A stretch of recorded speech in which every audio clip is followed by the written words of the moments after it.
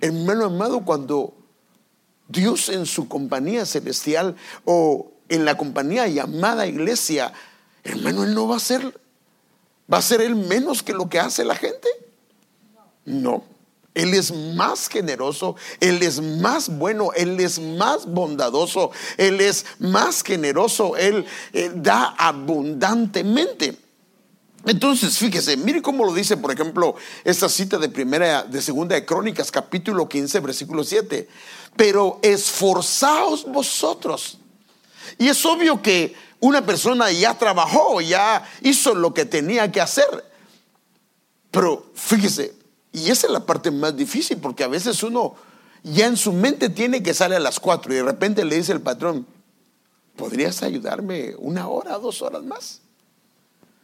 Y a veces la persona: ay, no, pero es que yo. El patrón le dice: está bien, vete, va.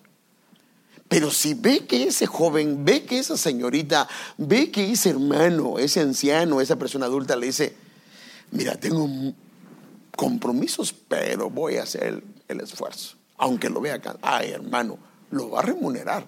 Y a veces no solamente es con el tiempo y medio, sino inclusive le pueden dar hasta bonos. Entonces aquí dice: esforzaos vosotros, porque se supone que la persona está cansada, y no desfallezcan vuestras manos, pues hay recompensa para vuestra labor. O sea que una manera de recompensarnos el Señor es cuando nos esforzamos en hacer lo que nosotros hacemos. Y aquí es donde entra cómo haces las cosas para el Señor. Porque eso, el único que lo mide solo es el Señor, ¿sí o no? Porque ante los ojos de la gente se puede ver algo bueno, pero solo Dios es el único que mira realmente el esfuerzo que una persona hizo en lo que hizo para Él. Mire, déjeme darle un ejemplo. Viene a alguien, le toca que dar la clase de los jóvenes como maestro o maestra, o le toca que dar la clase de los niños. Haga de cuenta que le toca que dar el miércoles, y el miércoles ahí en la tarde, como a las 6 de la tarde, agarra un versículo de este, les voy a hablar. Ahora, como Dios es un padre responsable, los niños están esperando la palabra, inclusive lo puede usar el Señor, porque Dios es fiel y le da la palabra a través de ese hermano y esa hermana. Entonces Dios cumplió el cometido de alimentar a los niños o a los jóvenes o a la persona que esté, o inclusive puede ser el pastor. Pero Él no se esforzó, Él no tomó tiempo para esforzarse. Entonces sí le van a remunerar, pero no le van a dar una recompensa, porque no hubo un esfuerzo. Pero ¿qué de aquella persona que pasó desde el lunes? Señor, ¿qué debo de compartir? Padre, ¿qué les voy a compartir a esos niños? No los toma como que, ay, esto es cualquier cosa les doy. No, sino que los ve como futuros pastores, príncipes, siervos, familias, matrimonios, y comienza a prepararse. Se esfuerza y lo hace después de que llega de su trabajo. Ay, hermano, nadie nos dimos cuenta de eso, ¿sí o no? Es más, tal vez inclusive en la clase ni atención le pusieron, porque a veces pasa con los niños que es difícil captar la atención, pero Dios sí vio eso. Y en el registro de Él quedó. Entonces por eso dice que nos esforcemos. Ahora fíjese, yo quiero que veamos algunas diferencias aquí. La Escritura nos deja ver que hay una diferencia entre lo que es una compensación, que es lo que nosotros tenemos en nuestro trabajo cuando nos pagan por hora o inclusive por salario. Pero recompensa es algo diferente y galardón es algo diferente. Ahora, lo de recompensa y galardón se lo quiero mostrar al final con un ejemplo, pero solo lo que lo quiero mostrar es de que hay diferentes grados de que el Señor nos remunera. Por eso, hermanos, es que cuando estemos delante de Él, delante del Bimá, Bimá significa tribunal de Cristo, cada uno va a ser recompensado de acuerdo a lo que hizo estando en el cuerpo, sea bueno o sea malo. Pero tal vez ante los ojos de la gente todo se vio bueno. Por ejemplo, se miraba bueno lo que hizo Ananías y Zafira. Hermanos, si estaba llevando, ¿quién vio que ellos se habían quedado en una parte? Nada. De todas maneras, ese dinero no lo tenía la iglesia. Y ellos llevan, haga de cuenta que la casa valía $100,000. Y ellos se prometieron dar los $100,000. Pero ya en el camino sintieron tristeza y dieron, qué sé yo, 50,000. Pero 50,000 son $50,000. Pero el Señor se los midió diferente. Entonces, el servicio al Señor es compensado y es pagado. Siempre lo va a hacer. Dios no es deudor de nadie.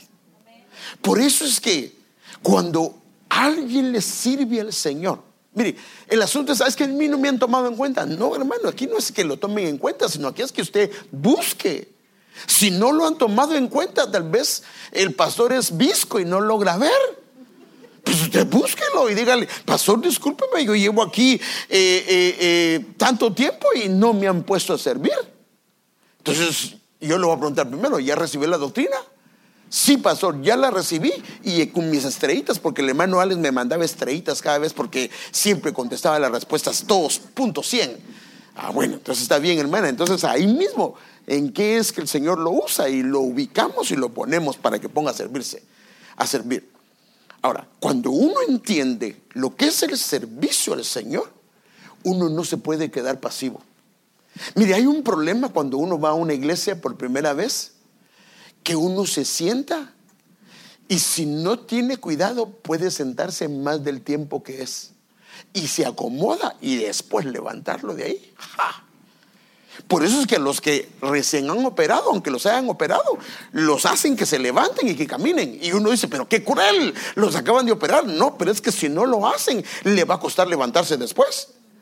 Entonces, la gente no debería pasar tanto tiempo. Y si uno entiende cómo el Señor trabaja, si uno va a el trabajo por una compensación, imagínense, y no lo hacemos por eso, pero es que Él no es deudor de nadie. Si alguien trabaja para Él, si alguien se esfuerza para Él, va a venir la compensación. Y si lo hace con un esfuerzo, eso va a cambiar. Entonces, el servicio al Señor con esfuerzo es compensado y tiene recompensas del Señor. Pero también cuando una persona viene el servicio al Señor con esfuerzo y excelencia, porque, hermanos, mire, por ejemplo, las hermanas que van a poner allá las mesas para que la gente coma.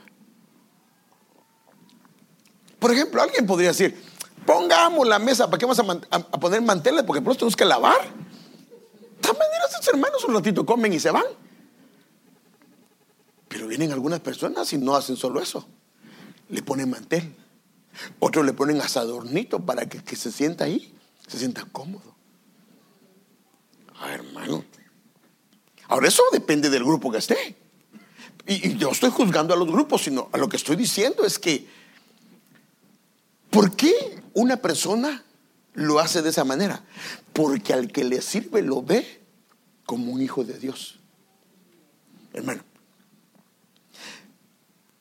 si al que llega a pedir comida a la puerta de la casa, uno ve al Señor en él, ¿lo dejaría comiendo afuera? Lo entraría. Pero como no lo ve, le tiene desconfianza. Entonces, hermanos amados, mire qué importante es esto. Entonces, cuando hay esfuerzo y hay excelencia en lo que se hace, van a haber recompensas y van a haber galardones. Y por eso es que a las 7 iglesias se les llama hermano amado, y se les da un mensaje a las 7 iglesias. Solo que no voy a ver todas las iglesias, solo quiero mostrarle un versículo para que lo vea. Se le dice que se le va a llamar a las 7 iglesias, se le dice, esto es el final de cada mensaje que se le da a la iglesia.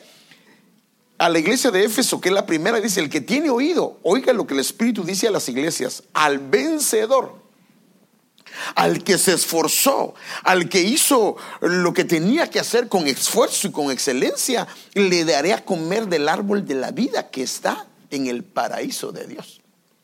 Y así comienza a ver a cada iglesia, pero yo no me quiero quedar en cada una de ellas, solo le quería mostrar que a cada una hay algo que Dios le dice.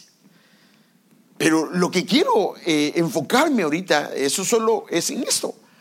Por eso la Biblia habla de los que se hicieron fuertes en batalla, aún estando en una condición de debilidad. Miren, hermanos, no es lo mismo servirle al Señor cuando estamos descansados que cuando estamos cansados. Por eso es que cuando la gente viene de su trabajo a servirle al Señor, la verdad, eso tiene un pago diferente. Y es más, mire, ¿cuántas veces hemos llegado a la casa? Ese día fue duro, fue difícil, fue complicado. Y la verdad es que lo que el cuerpo dice es: quédate. Y sigues viendo la novela que está viendo tu esposa. No, esas son bromas, esa ya le echen salsa a los tacos. Pero fíjese, y uno dice: no, y le habla su alma. Le dice: no, me voy a la iglesia. Y viene cansado, no tiene ni deseos de venir, pero viene cansado. Hermano, esos son los mejores cultos, hermano. Y cuando uno sale, hasta se le olvida que venía bien cansado. Se le contó y se le midió. Lo premiaron por haber venido así, pero aparte de eso, quedó escrito en el libro, hermano amado, de las memorias. Entonces, cuando alguien se hace fuerte y se esfuerza por el Señor, aún en la debilidad, mire cómo lo dice el apóstol Pablo. Hebreos 11, 33 al 34. Nosotros creemos que el apóstol Pablo escribió este libro por varias razones. Por la fe, esas personas conquistaron reinos, gobernaron con justicia y recibieron lo que Dios les había prometido. Cerraron boca de leones, apagaron llamas de fuego y escaparon de morir a filo de espada. Su debilidad se convirtió en fortaleza. A la que tremendo, hermano. O sea que había debilidad, pero aún en su debilidad, hermano amado, se convirtió en una fortaleza. Amén. Mire, la verdad es que cuando una persona es muy buena para todo, tiene una debilidad, pero en este caso no buena. Porque, por ejemplo, si alguien es muy buen orador, o alguien sabe preparar mensajes, o alguien tiene excelencia en lo que hace, no necesita prepararse, porque inclusive podría venir y agarrar un versículo y de un versículo dar un mensaje de 1 hora y media, 2 horas. Pero cuando alguien no lo tiene, necesita prepararse. Por ejemplo, alguien que toca un instrumento, que tiene problemas para tocar el instrumento, pero anhela y le cuesta. Hermano, si se esfuerza tocando el instrumento, el Señor se va a glorificar. Y ese instrumento, cuando se ha esforzado, cuando le ha costado, cuando ha sufrido, hermano, la gloria del Señor va a descender. Entonces se van a abrir puertas que antes no se habían abierto. Entonces la debilidad se puede convertir en una fortaleza, y llegaron a ser poderosos en batalla e hicieron huir a ejércitos enteros. Qué tremendo, hermano. Entonces vemos que una manera de recompensarnos Dios es cuando nos esforzamos. Fíjese qué tremendo. O sea que hicimos lo que teníamos que hacer, pero aún en nuestro cansancio no dejamos de hacer aquello. Nuestro cuerpo nos decía otra cosa, pero nosotros dijimos no. Mire, ¿por qué creen que David era conforme al corazón del Señor? ¿Qué dijo él cuando alguien le dijo: rey, ahí están los bueyes, ahí está la carreta, yo te lo entrego y tú ofrécele al Señor de lo que yo te doy, te ofrécele al Señor? ¿Y qué dijo él? ¿Se recuerda qué dijo él? No le daré al Señor nada que no me cueste. No buscaba lo fácil, porque él sabía que cuando algo costaba o había un costo, la recompensa que venía de parte de él era grande. Entonces nosotros tenemos que cambiar nuestra perspectiva, porque imagínense los que cantan acá, los directores de canto. Pueden ellos estar cantando solo los facilitos. ¿Y cuáles son los facilitos? Alabaré, alabaré, alabaré. Porque eso no tiene mayor. Pero hay cantos que tienen un puño de acordes y una cantidad de cosas. No, yo quiero solo falsito porque me va a tocar los cantos y no quiero esforzarme tanto. Pero ¿qué de aquel que dice, no, yo quiero algo excelente? Y aunque le cueste, se esfuerza. Y canta esos cantos que tal vez alguien diría, pero ¿por qué cantas esos cantos si tan complicados si vos apenas podés? Sí, pero va a prepararse. Mire, déjenme contarle algo.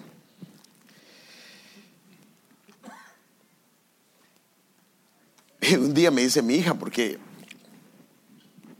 normalmente, bueno, no en todo, pero casi en todo, yo trato de buscar la excelencia en lo que hago. Trato con la ayuda de Dios. Entonces, cuando empezamos la reunión en casa, en la casa del hermano Fernando y su esposa Marta, pues Héctor trabajaba en Los Ángeles y Andrea estaba en el colegio. Y yo medio tocaba la guitarra, pero hermano, yo no soy diestro para la guitarra. Y la verdad, me cuesta mucho, especialmente donde caen los acordes. Entonces me gustaban algunos cantos, los comenzaba, yo le ponía los acordes. Ya cuando vino Andrea me vino a desbaratar todo, porque me dijo, esto está bien descuadrado. Pero ni modo, pues ahí yo sentía que ahí caía y ahí le entraba, ¿va? Pero entonces tenía que hacer los cantos, le tenía que poner los acordes, tenía que hacer las transparencias de los cantos que se iban a pasar en la iglesia. Pero donde más me costaba era cantarlos, hermano. Comenzaba y no le hacía, y no le agarraba, hermano. Por eso fue que ni bien entró Andrea, me bajó de la alabanza, porque me dijo, mejor papito, yo creo que es bueno que te concentres en otras cosas. Así diplomáticamente me bajó, porque algunos todavía me vieron tocando mi guitarra, pero la que sufría era ella. Bueno, lo que le quiero decir es esto, que la verdad es que no tocaba bien. Cuando yo estaba solo no había problema, porque como no había nadie como es que el problema cuando ya hay varios, entonces hay que coordinarse. Pero como yo era solo, si me perdía, yo perdía a los demás, pero en el canto, ahí nos íbamos. Pero fíjese, hermano, aún en mi debilidad de verdad me esforzaba. Y créame, agarro la guitarra y ya se me olvidaron muchas cosas, ¿verdad? Pero había algo. Me recuerdo que una vez unos hermanos me dijeron, hermano, sentimos cuando venimos en la casa que aquí esta casa estaba a reventar. Y que si 8 pelones habían, 10 pelones. Pero la gloria de Dios se manifestaba, hermano. Aún en nuestra debilidad, pero Él miraba el esfuerzo, el anhelo de hacerlo para Él lo mejor. Ya pues, lo que viene de fábrica, ya defectuoso, ¿qué se puede hacer? Pero aún así, hermano. Entonces lo que le quiero decir, hermano amado, es que cuando nos esforzamos, aunque otra gente no lo vea bien, pero Dios es el que mide todo eso. Entonces fíjese, esto es importante. Entonces ahora, mire, este es uno. Entonces ahora, las lágrimas derramadas al servirle al Señor, porque hermanos, no lo podemos evitar. Hay gente que comentarios nos han hecho llorar. Hay gente que ha hecho comentarios incorrectos. Para empezar, ni siquiera saben por qué lo estábamos haciendo, o criticaron algo que hicimos y de una manera injusta, y dañamos tal vez el corazón del hermano, dañamos tal vez el corazón de la hermana. Porque mire, hermano, tenemos que entenderlo. En algún momento hemos sido lija.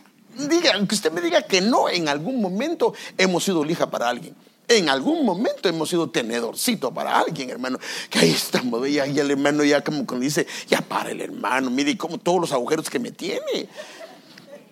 Pero aún así, fíjese, aún así, el Señor usa. Entonces, pero a veces o hemos hecho llorar, o nos han hecho llorar, y han habido lágrimas al servirle al Señor. Hermano, mire, inclusive para los que cantan. Ay, hermano, yo no sé por qué usted canta ahí. Hermano, yo no sé por qué usted canta así. La verdad que a usted le hicieron audición, hermana. Ay, hermano, ya que desde el momento que le preguntan si le hicieron audición, ¿qué le están diciendo? Como que pasó de panzazo, o saber qué regalo le regaló a Andrea para que la hayan pasado. Porque, hermano, mire, es que hay gente que es tan ofensiva, hermano, pero no se da cuenta. O a veces están cantando los hermanos y el hermano le salió un gallito y...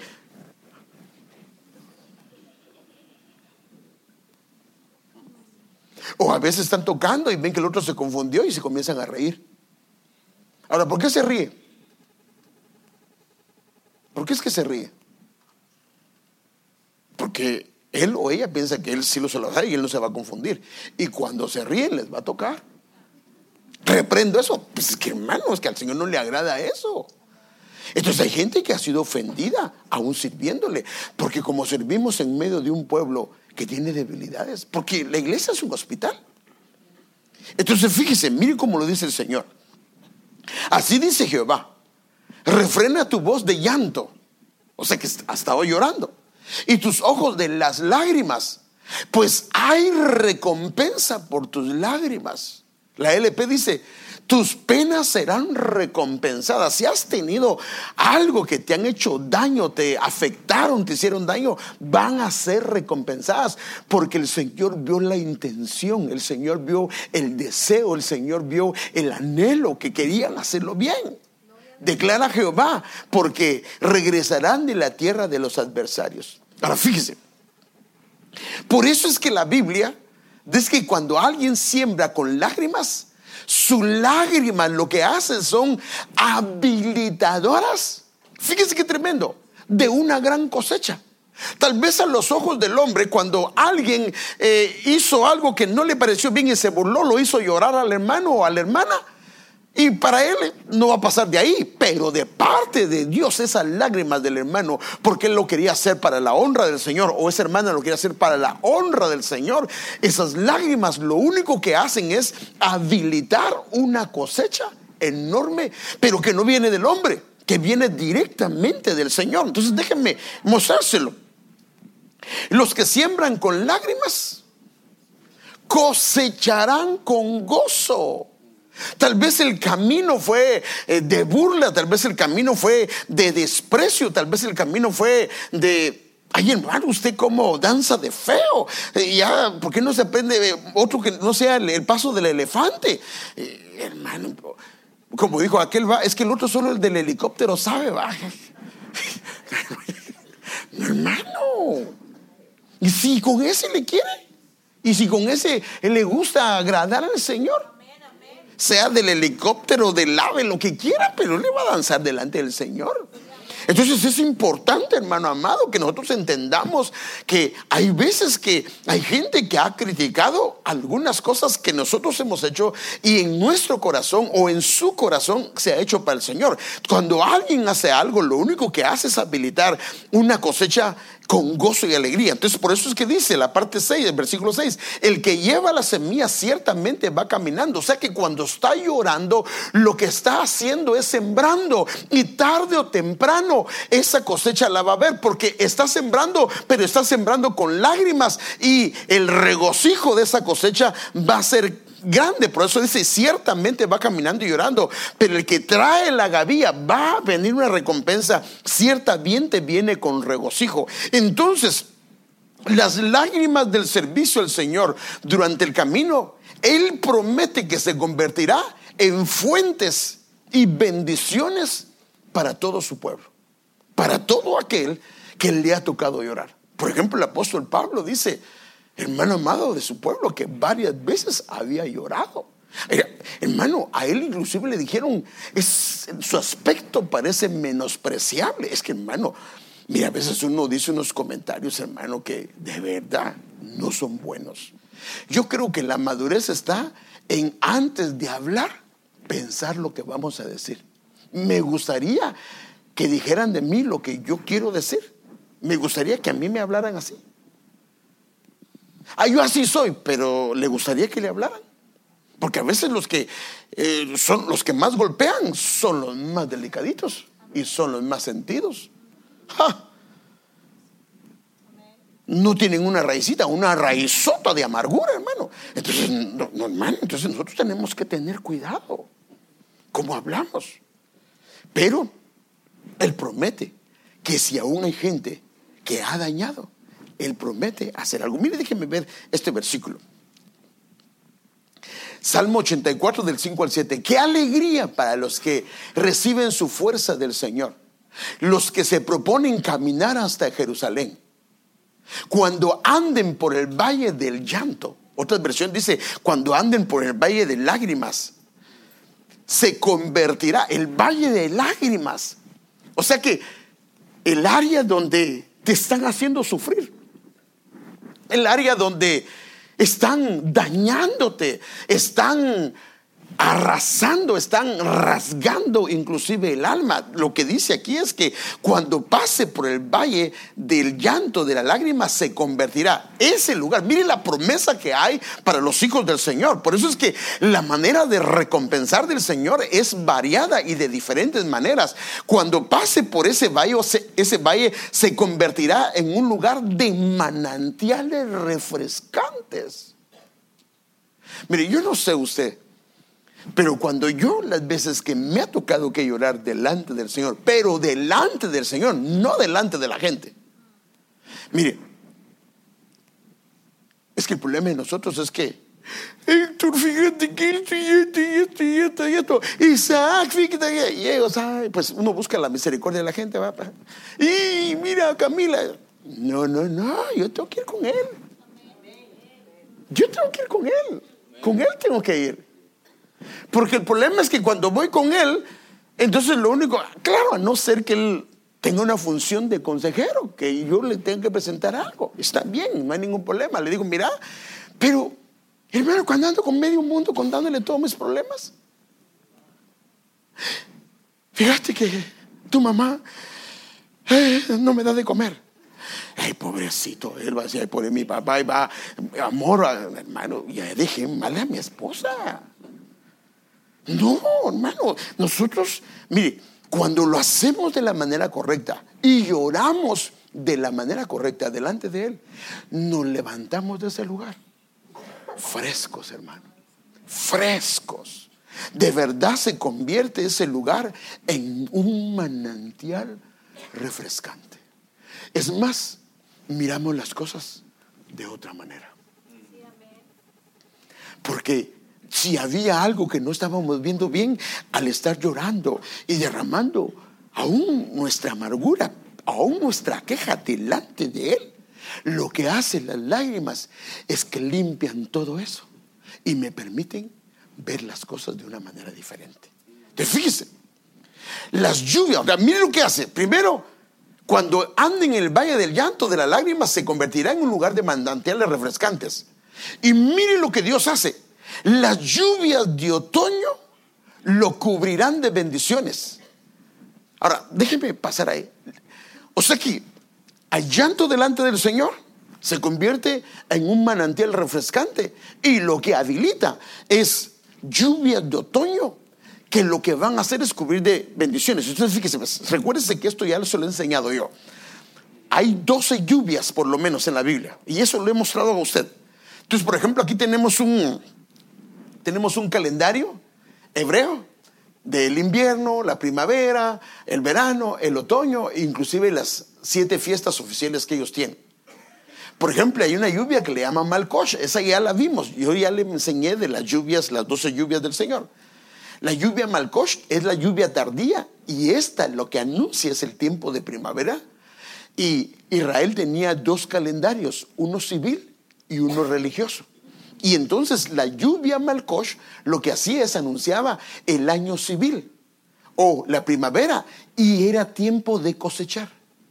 Pero fíjese, las lluvias de otoño, entonces que hay llanto delante del Señor, aguas refrescantes, si lo hace de la manera correcta. Si va delante del Señor, lo que va a ver es un agua refrescante. Pero si no, lo que va a haber son aguas amargas. ¿Qué pasó con Israel? Encontró las aguas, comenzaron a quejarse y amargura encontraron. Pero cuando vinieron e hicieron lo que Dios les dijo, esa agua se endulzó. Entonces, las aguas de otoño lo que hacen es cubrir de bendición. ¿Pero qué es lo que cubren? Entonces, fíjese más, la lluvia lloré es la lluvia temprana. Esta es la lluvia tardía. Anuncia un tiempo de otoño que es el año religioso y es para sembrar. Por eso es que cuando se siembra con lágrimas, lo que va a venir es una gran cosecha. ¿Por qué? Porque está sembrando, pero Dios mismo está habilitando esa tierra para que esa tierra dé el fruto al 100%. Hermano, es que esto es tremendo. Que el Señor nos ayude a entender y a comprender eso. Por eso es que hay una manera de llorar, hermano, y delante del Señor creo que es la manera correcta. Ay, yo ya no puedo llorar en la iglesia. No, porque ahí no está tratando de exhibirse ni buscar la compasión de la gente, sino que ahí lo está haciendo delante del Señor. Si otros lo están juzgando, ese es asunto de ellos. Pero en nuestra casa, no dice la Biblia, cuando hagas algo, hágalo en privado para que tu recompensa venga en público. Algo le está pasando. No comience a poner en las redes cosas que no debe. Estoy triste y no, ahí no ponga nada, hermano. Yo pienso que es una falta de sabiduría poner en las redes sociales cómo está nuestra alma. Eso no es correcto. Ni menos estar dándole un mensaje indirecto para que lo oiga mi esposa o para que lo oiga mi esposo. Eso no está bien, hermano. No está correcto. No hay sabiduría ahí. Entonces, fíjese. Ahora, digo esto porque quienes tienen más tendencia de eso son las mujeres.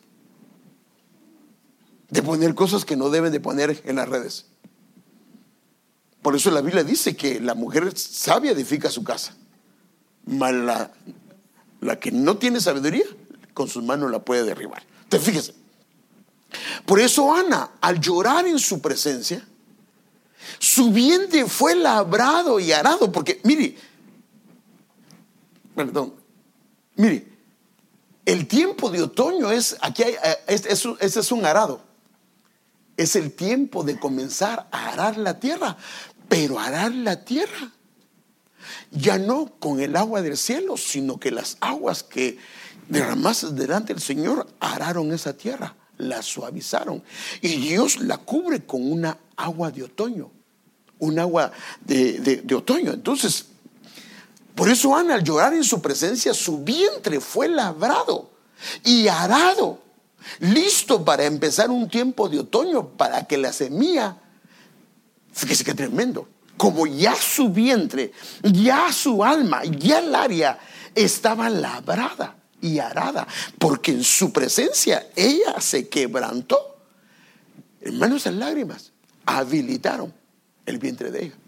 Entonces, para que diera un fruto deseado. Por eso la Biblia dice, por la mañana, cuando ella derramó su alma delante del Señor, adoraron delante del Señor y regresaron todos a su casa en Ramá. Ahí el Cana tuvo relaciones con Ana y el Señor se acordó de lo que ella le había pedido. Su vientre de alguna manera fue labrado con lágrimas. Pero lo que le quiero decir aquí es, ¿cómo me doy cuenta yo que mis lágrimas fueron correctas?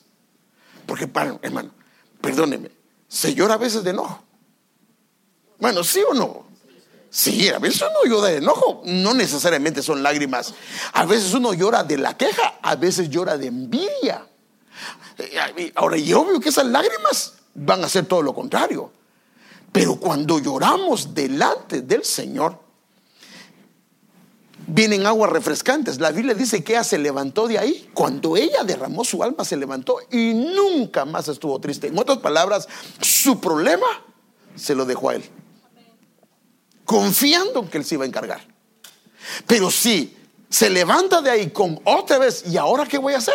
Y ahora, entonces, pues sí, no fueron aguas correctas. Entonces, las lágrimas, aguas refrescantes, se habilita la tierra. Y entonces, ahora mire lo que pasa. Por la mañana adoraron delante del Señor y regresaron todos a su casa en Ramá. Ahí, ya con su vientre, ya con su tierra arada, porque las lágrimas habilitaron una lluvia de otoño, una lluvia. Lloré, hermano, tuvo relaciones con Ana y el Señor se acordó de lo que ella le había pedido. Se acordó del tiempo en que ella estaba llorando. Ana quedó embarazada y cuando se cumplió el tiempo dio a luz un hijo al que le puso por nombre Samuel, pues que dijo, yo se lo pedí al Señor. Hermanos, miren, por favor,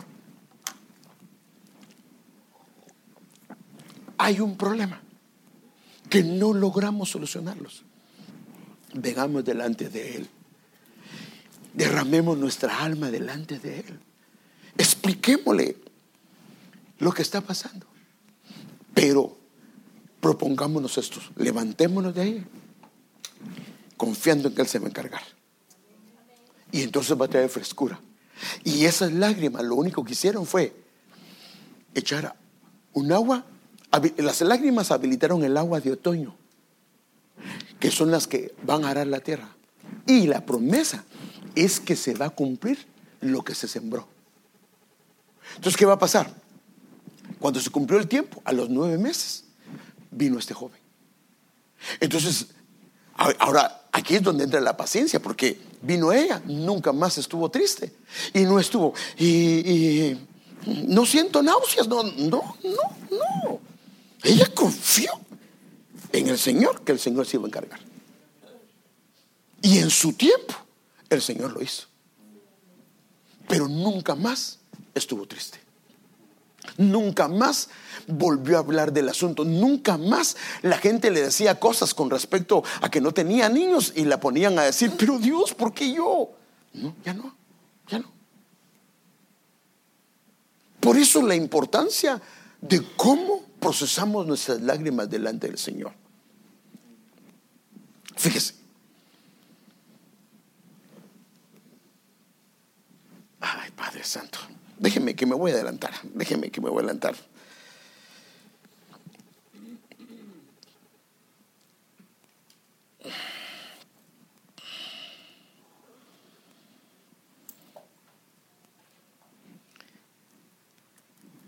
Después voy a continuar con eso, pero si no, no voy a terminar. La recompensa, y aquí le voy a explicar la diferencia entre el galardón y la recompensa. La recompensa antecede o precede o es antes de que venga el galardón.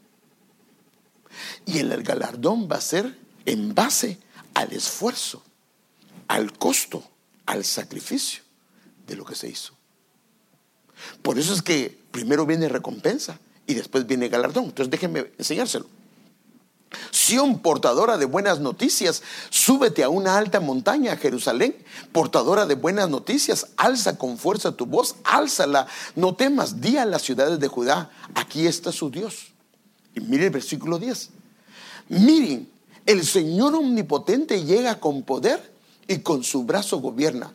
Su galardón lo acompaña y su recompensa lo precede. Precede significa que va antes. O sea, lo primero que va es la recompensa. Porque cuando el Señor vea, lo recompensa. Pero está escrito en los libros que lo hizo con excelencia, aunque los demás no lo vieran así. Entonces viene un galardón para él o para ella. Pero ahora déjeme ver el galardón de qué manera. Pero voy a pasar otro versículo para que vea. He aquí el Señor, este es otro versículo, Isaías 62:11. He aquí el Señor ha proclamado hasta los confines de la tierra, decid a la hija de Sión, he aquí tu salvación viene, he aquí su galardón está con él, y delante de él, o lo que lo precede al galardón, su recompensa. La BTX dice, y su recompensa lo precede. Ahora, déjeme ver algo, porque quiero explicar esto del galardón y la recompensa. De la labor, hablando de Ruth, la labor que hizo Ruth por Noemí. Usted sabe que esta mujer se esforzó por su suegra, hizo una labor por ella. Es que, mire, bueno, es que esto es lo importante. Y cuando ella hizo eso, ella recibió su recompensa. O sea que la reivindicaron de la posición que tenían, porque a ella no la podían dejar entrar en la casa del Señor, en la casa de Israel. No podían dejarla entrar, porque los moabitas ni hasta la 10ª generación se podía. Entonces, cuando ella, hermano amado, le sirvió a Noemí, la atendió y cuidó de ella, el Señor la reivindicó dentro de su pueblo. Pero ella recibió el galardón. Fíjese qué tremendo, por la excelencia que lo hizo, porque su descendencia entró. Entonces el galardón de ella, la reivindicación fue que ya no la dejaron viuda, la dejaron con familia. Pero su galardón fue que la metieron dentro del linaje real. Hermano, porque son dos cosas diferentes. Una cosa es pertenecer al pueblo del Señor, ¿sí o no? Y otra cosa es pertenecer al linaje real. Y no solo eso, sino al linaje del Señor Jesucristo, el linaje de Rey de Reyes. Déjeme mostrárselo. Ruth 2 del 11 al 12. Y respondiendo Boaz, otras versiones dicen Boaz, le dijo: he sabido en detalle todo lo que has hecho con tu suegra después de la muerte de tu marido.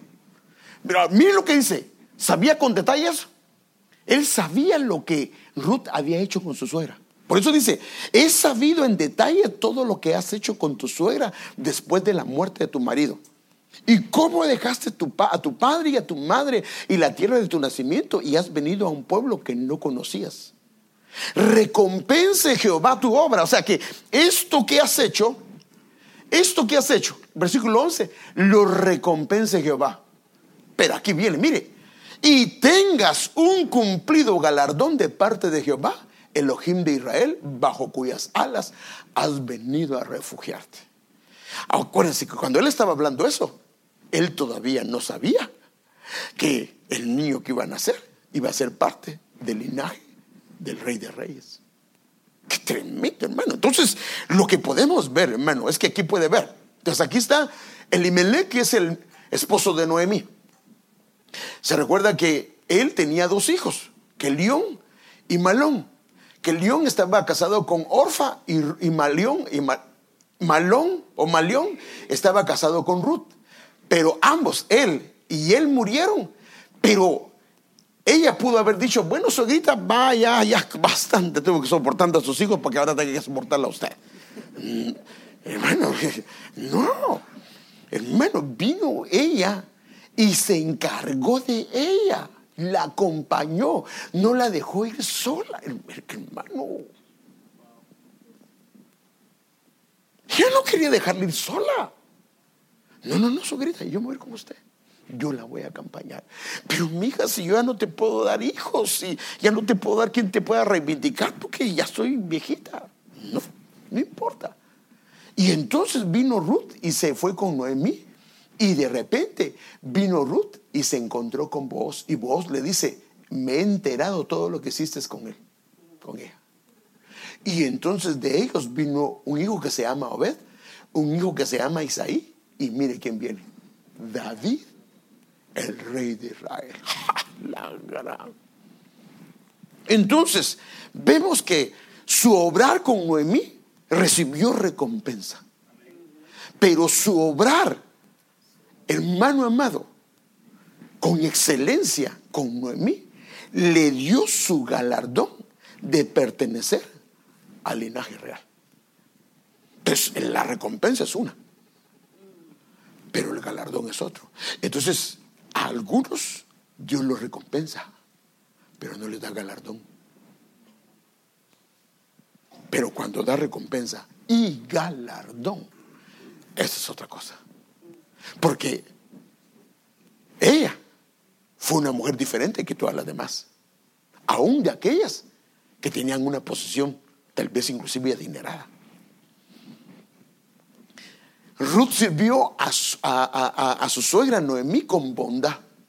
Entonces el Señor le permite que sea reivindicada al casarse con Boaz y no quede como viuda.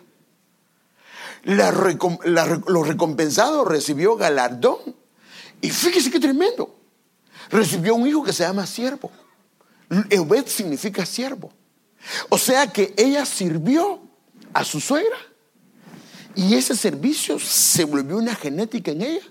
Y cuando dio un hijo, se llama siervo. Y a través de ese siervo, hermano amado, viene que Dios lo mete, lo induce a la realeza. O sea que el servicio con excelencia nos va a meter en lugares de honor. No solo recompensados, sino que también son lugares que no es el hombre, es Dios el que lo pone. Por eso la Biblia dice que, hermano, Él saca al pobre del muladar y lo hace sentar con príncipes de su pueblo. Y él es el dueño de las columnas. Y él lo dice y él lo quiere hacer, ¿qué? ¿Quién puede alegar? Nadie. Pero es importante, ella sirvió y lo que engendró, hermano, lloró seguro porque dejó su tierra, lloró seguro porque murió su esposo, pero lo que engendró por el servicio que había dado fue un hombre que se llama Obed, que es servicio, y a través de ese linaje la meten a ella al linaje real, y hermano, su nombre es renombrado hasta el día de hoy. Entonces podemos ver, hermano, de 4,000 años de historia desde Adán hasta el Señor Jesús, solo 3 mujeres fueron metidas en el linaje real. Solo 3. Fíjense que tremendo. Tamar es una de ellas. Rahab es otra de ellas. Bueno, son 4. Ruth y Betsabé. Pero de 4,000 años. Ahora, ¿por qué? ¿Por qué la metieron ahí? Por cómo obró para su suegra. Entonces la pregunta es, ¿cómo es usted con su suegra?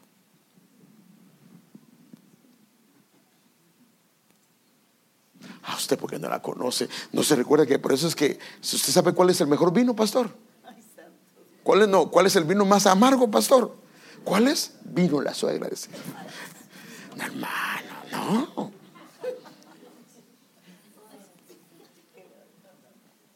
¿A dónde deja la suegra cuando viene? La trata con bondad, la trata con ternura. Es que usted no la conoce, pastor. Si usted la conociera, usted la reprendiera. No, hermano. No, hermano, no. Para que haya una Ruth, va a haber una Noemí. Y si hay una Noemí, va a haber una Ruth. Pero yo creo que, hermanos, ¿seguro que lloró Ruth? Sí. Sembró con lágrimas, pero cosechó con regocijo y algo grande.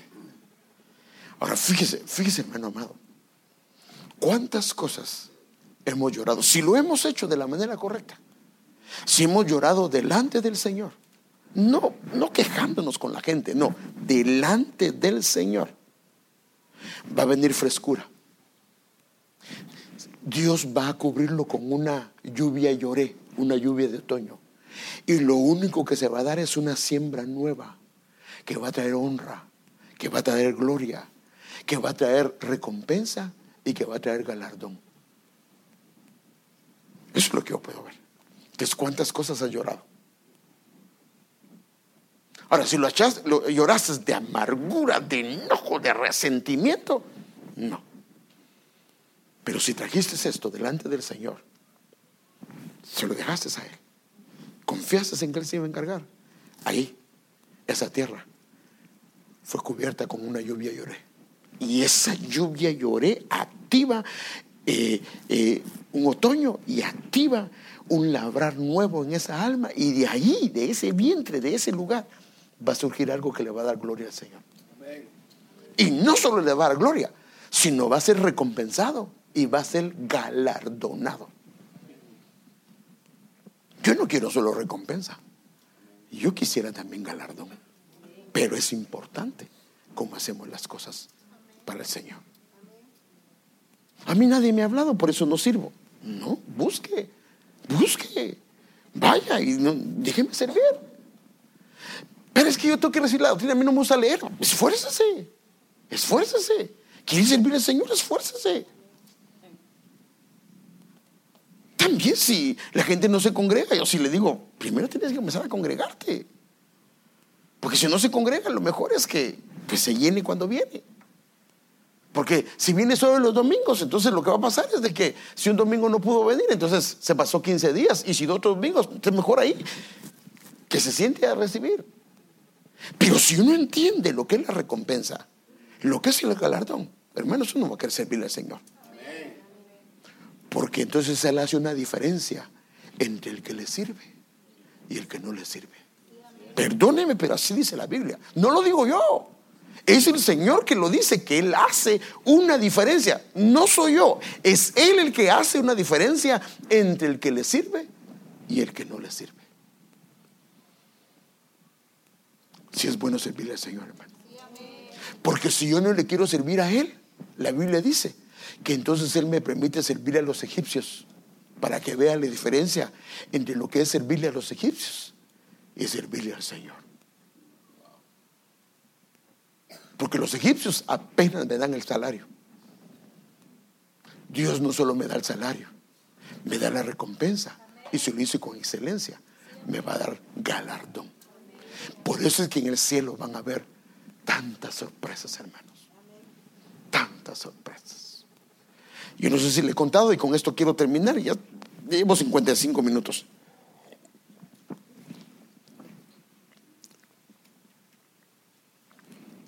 Aquel hombre que era un gran evangelista.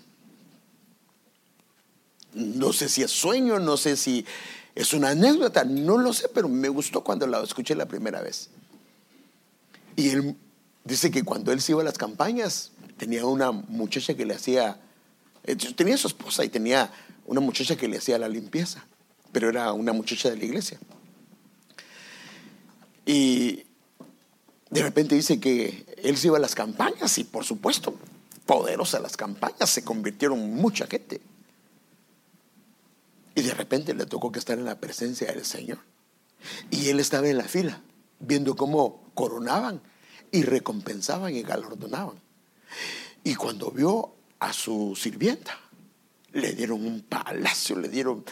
Y él dijo: wow, si esta floja que apenas trabajaba en la casa, todo lo que le dieron, ¿qué no me van a dar a mí? Que y yo, tantas almas vinieron a Cristo. Y llegó y una su coronita de laurel le dieron. Y estaba bravo, hermano. Y fue delante del Señor y dijo: Señor, pero si yo. Pero tú ni orabas.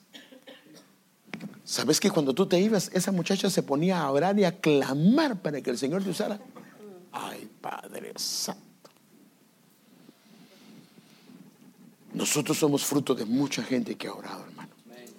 Tenemos que entender eso. Pero Dios quiere recompensarnos. Y muchas de las cosas que hagamos y le decimos con excelencia, nuestros hijos van a recibir. Ruth hizo algo hermoso con excelencia y fue recompensada su descendencia eternamente, hermano. Porque ser parte del linaje del Señor, qué honor, qué honor. Les termino, hermano. Entonces, muchas veces hemos sido recompensados, no por lo que hicimos nosotros, es por medio de lo que nos antecedieron, que lo amaron al Señor. Pero yo quisiera no solamente la recompensa, quisiera el galardón. Entonces, todo lo que hagas para el Señor, hazlo con excelencia. Porque eso solo lo ve Él. Solo lo ve Él. ¿Qué le parece si oramos? Amado Padre, ayúdanos. Perdónanos cuantas veces nos hemos quejado, hemos llorado de tristeza, de dolor, de enojo, de cólera, de resentimiento, pero no lo hemos hecho de la manera correcta. Pero ayúdanos a que a partir de hoy, cada vez que lloremos, lo hagamos en tu presencia. Queremos experimentar esa frescura que viene, Señor, de llorar en tu presencia y de descargar nuestro corazón y nuestra alma delante de ti. Queremos experimentar esa lluvia lloré sobre nuestra tierra, para que sean habilitadas tantas cosas que hemos hecho por ti, que hemos hecho para la honra tuya con excelencia. Pero Señor, perdónanos cuantas veces nos hemos quejado, pero ya no queremos hacerlo. Queremos venir calladamente a tu presencia, ese lugar secreto, y abrir, sí, ahí podemos quejarnos, ahí podemos derramar nuestra alma, pero delante de ti, delante de nuestro Padre. Ayúdanos, Señor, a no deshonrar al hijo, a la hija, al esposo, a la esposa, a no deshonrar a la gente y a tratar con bondad a la gente que nos has puesto alrededor nuestro. Señor, nos admiramos de lo que hiciste con esta mujer por tratar con bondad a su suegra. Ayúdanos a tratar con bondad al suegro, a la suegra, a la nuera, al yerno, a nuestros cuñados, a la gente que nos rodea, Señor, a la gente que te ama, y aún aquellos que no te aman porque por ignorancia tal vez están así. Señor, permítenos mostrar bondad como lo hizo esta mujer con su suegra. Y permítenos, Señor, que en lo secreto, en lo privado, vengamos ante ti, Señor, y que tú escuches el clamor, el dolor, el llanto de nuestro corazón. Ya, Señor, quita la queja y la amargura delante de los demás. No nos permitas más eso. Cierra nuestros labios si queremos hacerlo, y habilítanos, Señor, para estar en tu presencia y ahí abrir nuestro corazón de par en par o en una administración, Señor. Por favor, ayúdanos, Padre. Te suplicamos que nos ayudes. Haz un cambio en nuestras vidas a partir de hoy, Señor. Queremos ser recompensados, pero también galardonados, Señor. Ayúdanos, por favor. Ayúdanos, te lo suplicamos. Gracias te damos por todo lo que has estado haciendo. Gracias, Señor.